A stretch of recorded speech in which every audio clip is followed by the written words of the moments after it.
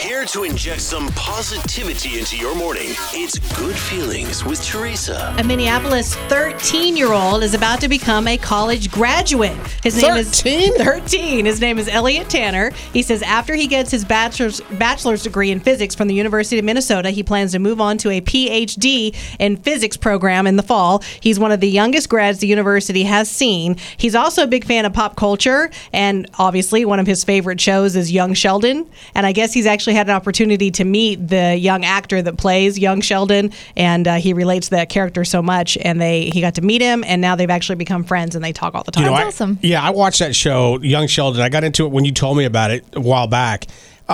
It's really amazing how they mesh those two characters. It's like it still feels like you're really watching him at that age. Yeah, they did a good job with that one.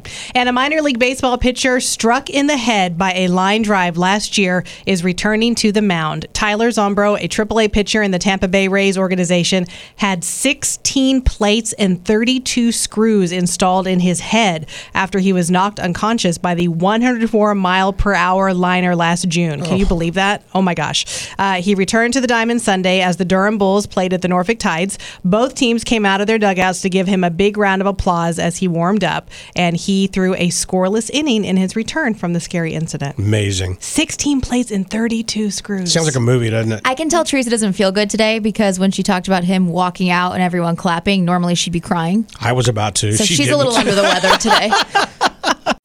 It's Rocket and Teresa on Mix 93.3.